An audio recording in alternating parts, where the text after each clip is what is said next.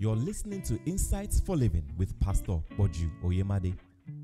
Pastor Boju is the senior pastor of the Covenant Nation.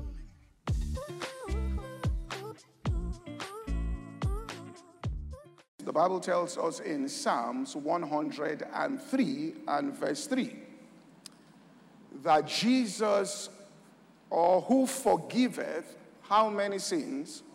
All thy iniquities, and who healeth how many? All thy diseases. If you don't believe that all diseases are healed, then you must accept that all sins are not forgiven. Now, in order for the healing anointing to flow, if we make an altar call for sinners to come forward, and they come here, and they confess Jesus Christ as their Lord, will anybody doubt that God will restrain his power from getting them saved? No. You believe their sins will be what? Forgiven. It is the same approach and attitude that you have got to have to disease. There has to be an absoluteness about the fact that God is committed 100% to healing all of our diseases. Because faith cannot be exercised where the will of God is in doubt. Now, I want to explain some things this evening and also even talk about what to do after the meeting. One of the things that you can't be prayed for, the healing anointing can come into operation in your body. The power of God can start working in your body, and you can step out of here. And if you don't understand certain things about faith, you reverse that process without knowing. All right? So it's important that certain truths be established. The greatest barrier, therefore, to faith with many people who seek bodily healing is an uncertainty whether it is the will of God for every single person to be healed. Now, once there is an uncertainty in your heart, whether it's the will of God for every single person to be healed, then you don't have faith for healing. If you pastor a church and you think that it's not all churches that must grow, your church will not grow. You must believe that it's the will of God for all things to grow if you are going to experience growth. In other words, your attitude, therefore, is where there is no growth, something is wrong. If that is not the approach and attitude, then don't bother praying. Because what that means is that you are left with deciding whether God wants it by observing things on the outside. Do you hear what I said? And the Bible says, he that observeth lying vanities forsakes their own mercy. So if you ask any Christian, is it God's will to heal some? All right? All Christians, we know it is God's will to heal some people. But when you ask the question, is it God's will to heal everybody? Then people cannot answer that question. And I want to answer that question this evening. Are you following what I'm saying? Okay. The reason is that we cannot boldly claim faith for a blessing we are not sure God offers to everyone. Because then what you are going to be left with is you have to find some special revelation. Listen, the same way you talk about forgiveness, it's the same way you talk about healing of the body. Because if you then will say that is it God's will to forgive every single person that asks for forgiveness, the answer will be absolute yes. Is it God's will for everybody to prosper financially? If your answer, now I didn't say for everybody to be a billionaire, I said everybody to prosper financially. In other words, is it God's will for everybody to be self-sufficient and at every given time have abundance to be able to meet and every generous donation? If your answer is not yes, then you won't flow in it. It has to be yes and amen, or the struggle continues. And fasting will not reverse what you don't believe. Are you following what I'm saying here? Except you are using the fast to overcome unbelief, then you are good. But at least you know where the problem is. Because the Bible, Jesus said this one, it says, why did they say? Because of their unbelief. He said, this kind cometh not except by prayer and fasting. And the truth is, you may need to fast to get revelation to erase the doubt. Now, please hear this. We get healed or blessed in any area, not because we desire it, because many do. Not because we wish for it, because many do. Not because we pray for it, because many pray and don't get it. Are you following what I'm saying? I'm teaching faith now. We get healed because we clearly see from the Word of God it is God's will to heal. Now, it takes prayer for you to see it. Do you understand this? But if you are praying to be healed without seeing it, it won't work. Okay. It is only what you see with the eyes of faith, the hand of faith can receive. Let me repeat what I said. It's only what you see with your eyes that you can receive, not what you are told. So a prayer, therefore, for any person, if you understand faith, is that their eyes might be opened to see what God has done in the atonement.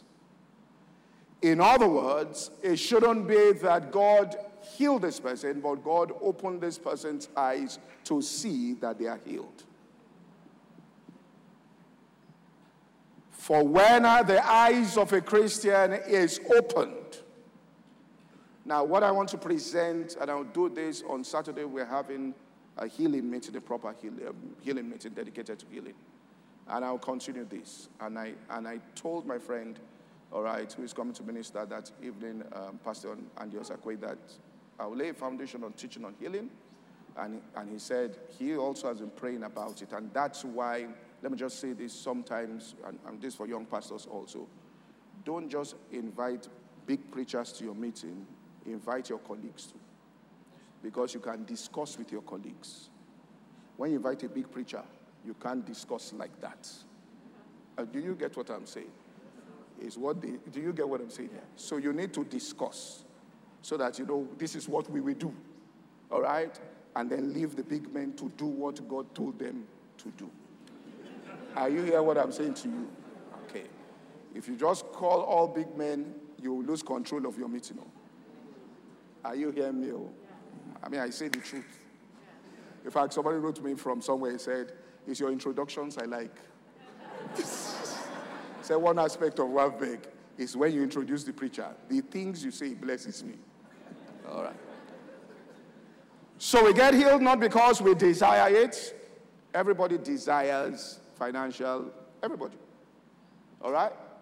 Not because we wish for it, not even because we pray for it. Except you direct that prayer properly, because so many people pray, and they don't get it. But when you clearly see from the Word of God. So the prayer should be, God, open my eyes that I may see. For when the eyes of Christians are opened up, then they know they are healed. Let's look at this. Look at what David said in Psalm 28 and verse 1. And I'll show this from the scriptures. Psalm 28 and verse 1. Unto thee will I cry, O Lord, my rock. Be not silent unto me, for if thou be silent to me, I become like them that go down into the pit. Listen to what David is saying here. David says, listen, I cry unto thee, O Lord, but the difference is going to be what you say to me. He said, because if you are silent after I have prayed, there will be no difference between me and the person that goes into the pit. So the power of prayer is hearing from God. Do you understand what I'm saying? That is, the results of prayer is what God tells you. Then he went on in Psalm 13 verse 1 and see what he says there. Psalm 13. He says, how long will thou forget me, O Lord, forever? How long will thou hide thy face from me? He goes on and says, how long shall I take counsel in my soul, having sorrow in my heart daily? How long shall my enemy be exalted over me? Now hear what he says. Consider and hear me, O God. Lighten my eyes, lest I sleep the sleep of death. In other words, in answer to my prayer, open my eyes. If you don't, I will sleep the sleep of death. Next verse. Look at what it says. Verse 4. Lest my enemies say I have prevailed against him, and those that trouble me rejoice when I am moved. Next verse. It says, but I have trusted in thy mercy. My heart shall rejoice in your what? Salvation. Proverbs 15:30 says, the light of the eyes causes the heart to rejoice. And after your eyes have been lit up, then a good report, which is your confession, will make your bones fat. So it starts with revelation. That's why Jesus said, upon this rock shall I build my church. That's the differentiation. He said, don't pray like the heathen do. That means the heathen pray. That's what David was saying. He said, look, the only difference is going to come when in answer to prayer, because God has said, as far as your eyes can see, that will I give unto thee. So I'm going somewhere with this. So in John chapter 3 and verse 7, it says, marvel not that I say unto thee that you must be born again. Now I want you to hear what Jesus said here. The wind blows where it listeth, you hear the sound and that. Verse 9, it says, Nicodemus answered and said, how can these things be? Jesus said unto him, are you a master in Israel? You know not these things? Verse 11, verily I say unto you, we speak that which we know, we testify that which we have done what? Sin. And you receive not our witness. Verse 12, I have told you earthly things, you believe not. How shall you believe if I tell you heavenly things? Verse 13, no man had ascended to heaven, but he that came down from heaven, even the Son of Man, which is in heaven. It says, now hear what it says. And as Moses lifted up the serpent in the wilderness, even so must the Son of Man be lifted up. Now what I'm doing this evening in the next 20 minutes is to lift up Jesus when it comes to healing. This scripture is not talking about praise and worship because Moses didn't praise the serpent up. He said as Moses lifted up the serpent, was he praising the serpent? We just take the scripture and say, I will lift. Listen, there are places where he says you lift up Jesus, but not this one here. That he is not in praise and worship, you lift him. There's a way you lift him. And he says, as. He didn't say, the same way Moses lifted up the serpent, so shall the Son of Man must be lifted. Even so must, not may. You must lift him up that same way. Next verse he says this, that whosoever, next verse, that whosoever believeth on him shall not perish, but have eternal life. Which means after Moses, the same way Moses lifted up the serpent, if you lift up the serpent of Jesus that way, it says, whosoever believes after that will not perish. Now, Numbers 21 and verse 4. Let's see what happened. How Moses lifted up the serpent. And they journeyed through Mount Or and the way of the Red Sea to compass the land of Edom, and the soul of the people was much discouraged by the way. Next verse. And the people spoke against God and against Moses. Wherefore have you brought us to the land of Egypt that we might die? And they started complaining. Verse 6. It says, and the Lord sent fiery serpents among the people, and they beat the people. Much people of Israel died. Verse 7. Therefore the people came to Moses and said, we have sinned, we have spoken against. Pray the Lord that he does what? Take away the serpent from us. Pray the Lord, want to say this, that he takes the sickness away from us. And Moses prayed for the people. And hear what God said. And he says, make a fiery serpent, set it upon a pole. And it shall come to pass that if any man is beaten, if he looks upon it, he shall do what? Live. In other words, what we should do as ministers is position Jesus by revelation before the eyes of the people such that when you leave Wavbeg, you have a sight of Jesus, that anytime sickness comes, you can look at that revelation. Did you get what I said? You leave this place with the evidence of things not seen, so that anytime you can open those scriptures, and when you look on them, you'll be healed. You heard what I said? It's like somebody giving you and saying to you, look, you know, the Bible says, my son, attend to my words, incline your ear to my sayings, let them not depart from your eyes. Keep them, that's why it says from your eyes. Keep them in the midst of your heart, for they are life unto those that find them. So it says, thy words were what? Found, and I did eat them. So it's the business of the preacher to show you where Jesus is lifted as your healer. Do you understand what I'm saying? So that anytime you fix your eyes on it. Look, many people preach, okay? And I mean, he's not here, but physically here. And I will say this. And that's why I believe Dr. Creflo-Dollar is a man of deep revelation. If you ask him, he will tell you, if anybody didn't get results on something, he said, the first question I ask you is, were you satisfied with the amount of time you spent in the Word concerning it? That's the revelation. Are you satisfied with how much time you spent beholding? Look, there are people praying for multitudes. Let me just say this too. People say one multitude, but there's no evidence that multitudes will come. Listen to this instruction. Leave the Abuja church and go into the outskirts of town, Nasarawa State. And no member of any of the churches in Abuja must follow you there. Do you understand that kind of instruction?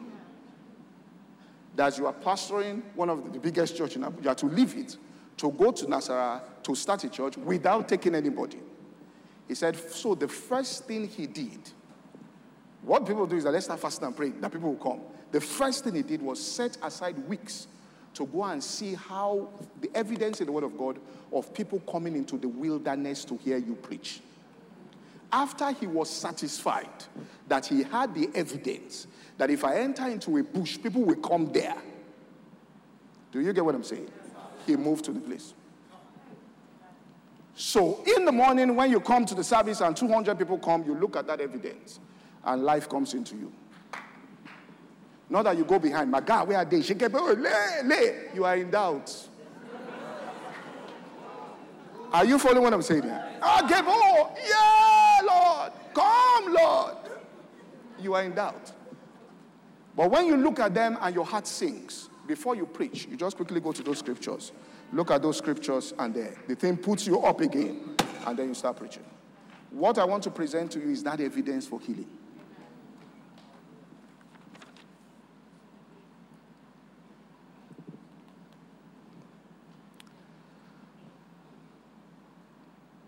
So let us behold Jesus, all right, on bodily healing. The question is, if healing is for all right, we need to answer that question first. But let me just say another thing. And this is important coming for a conference because like I explained here, I explained before this meeting while we were praying for this conference, I explained, and let me say this again. This meeting is not about excitement. Because when you sow the word of God into people, there are 4 different types of soil. The second one says it's on stony ground. What is the response of people that are on stony ground when the word is sown? Immediately, anon with joy, or the head word, anon with joy, which means receive it. So at the meeting, while the word is coming, there's gladness of heart.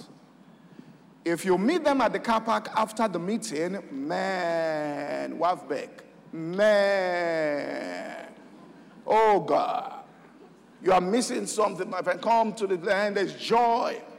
But the Bible says, afterwards. So the issue is not what happens now, but what happens when? Afterwards. Do you get what I'm saying here? They asked Kenneth Hagin that why did you go in to start teaching faith? Hear what he said. He said, I went for a meeting. It said this was in the 60s. He said, a pastor, this was after the Voice of Healing move and everything. He said, and they will lay hands on people who will get healed. He said, look, I went with a pastor to pray for somebody. And I went there, and she was a woman, and she was bent backwards. And I laid hands on her, and she straightened out. He said, and on my way back, I began to weep. And the pastor said, why are you crying? He said, she will lose this healing. He said, she will lose this healing. He said, why are you weeping? He said, she will lose it. He said, why? He said, we have to get truth into people. We have to get truth into people. On that tape, ABCs of Faith, he said, if you're a pastor, he said, get truth into people. He said, and which is why someone like Dr. Joda in Lagos then had faith clinic. He said, every week teach, have a faith clinic, teach on the subject of faith. He said, get the word into people, get the word. He said, nothing can be permanent without the word entering them. Now, let me show you exactly what I'm saying here. Quickly, Matthew chapter 14, verse 28. And Peter answered him and said, Lord, if thou be bid me to come on the water. All right? And he said, come. And when Peter was come down from the ship, he walked on the water to go to Jesus. How many of you believe it takes the power of God to walk on water? You believe the power of God must be in operation in your life to walk on water. You agree? I mean, you can go home, fill your bathtub now, and then get stand on it. Or let's bring a bucket and let's fill it with water. You agree? So the power of God was already in operation in Peter. All right? He was already operating in God's power. And he was testifying of God's power. See, I'm walking on water. But what happened? Verse 30. And when he saw the wind was boisterous, he was afraid and began to sink. In other words, if you don't have the evidence of the healing, and the power of God comes on the inside of you, and you have nothing to look at, and you feel symptoms in your body, and you can't turn to the evidence that you are healed, that power stops working. That's what Kenneth Hagin was saying. That you can lay hands and the power begins to work. People say, I felt something go through me. I'm healed, I'm healed. And then they go out. And then as they wake up, one small symptom comes up. And fear comes in. Now you don't see that fear. Do you get what I'm saying? Let's look at it again here. Look at what he says. And when I saw the wind, he was afraid. Which means when the evidence of the temporal changes your feeling, the power of God has stopped working. So he felt fear, and the Bible says he began to do what? Sink. That power. So power can be in operation and be sustaining you. But in order, we have to be spiritually intelligent so that Satan doesn't get us. So that people don't come into a conference and there's a surge of power into their beings, and then they go out and don't know how to maintain the flow.